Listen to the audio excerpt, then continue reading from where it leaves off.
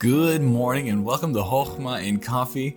I hope you've had a great day so far. Christmas just keeps getting closer and closer, and I hope you're ready. We got our Christmas shopping finally done, and so we can mark that off the list. And it actually wasn't too crazy when we went out, and so that was good. But we're actually going to continue our Chochmah and Coffee, but we're going to be in Psalms. And we're going to be in Psalm 20, which is so crazy. Like, I was reading through this and studying it and reading some commentaries on it. And it seems like this psalm was written as a prayer of blessing on the king. It was a prayer for the king. And I think that's so apropos for right now and what our nation's going for. And just, we can't pray all of these things for our president, but there are many of these things that we can take away and pray for our president even today. And I want to read Psalm 20. And it says this: to the chief musician, a psalm of David. The Lord hear thee in the day of trouble. The name of the God of Jacob defend thee. Send thee help from the sanctuary and strengthen thee out of Zion. Remember all thy offerings and accept thy burnt sacrifice, Selah. Grant thee according to thine own heart and fulfill all thy counsel. We will rejoice in thy salvation, and in the name of our God we will set up our banners. The Lord fulfill all thy petitions. Now know I that the Lord saveth his anointed. He will hear him from his holy heaven with the saving strength of his right hand.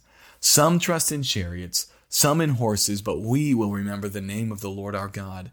They are brought down and fallen, but we are risen and stand upright. Save, Lord. Let the King hear us when we call. Friend, that was you could spend all day meditating on this one psalm here.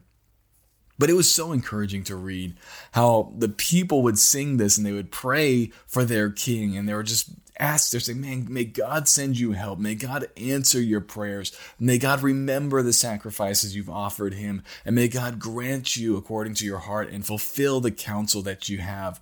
And he says in verse 5, if God, helps you and blesses you, we will rejoice in your salvation. And in the name of our God, we'll set up our banners. When God helps you do right, we get to set up our banners in God, and the Lord fulfill all thy petitions. And it looks like in verse 6, it might be switching perspectives. It says, now know I that the Lord saveth his anointed. That could be the people saying, now we know that God will save his Messiah. That word for anointed, I believe, is the Hebrew word Mashiach, which is Messiah. He says, now I know that the Lord saves his king, basically. And he will hear him from his holy heaven with the saving strength of his right hand. Whether that's David the king saying, because you guys have prayed this for me, I know it's going to come to pass. Or whether it's the people saying, because we've prayed this, we know God's going to hear this and he's going to help you out. And then in verse 7, it says, some trust in chariots and some in horses, but we will remember the name of the Lord our God. Now, as you think about this, they're praying for the king, that God would give him wisdom, that God would answer his prayers, that God would fulfill his counsel. And now they're here saying, hey, guess what? We're a nation. There are some nations out there that they trust in the chariots. They trust in the army to keep them safe. And he says, but not us. We as Israelites, we don't trust in horses. We don't trust in chariots. We rally around the name of the Lord our God. And it's beautiful because it shows their trust isn't in men. It's not even in the king. It's in the Lord. And can you imagine if America was that way, where our trust wasn't in the White House, in the Senate, in our Supreme Court, or in the army? Our trust together, collectively, was in the Lord. Could you imagine how unifying that would be? That's what this song would do. As they're singing this song, they're praying that God would help their king, knowing that it's not the king and it's not the army that will surely bless them. It is the Lord himself, and it is him that they need. Oh, that we would remember that today in America.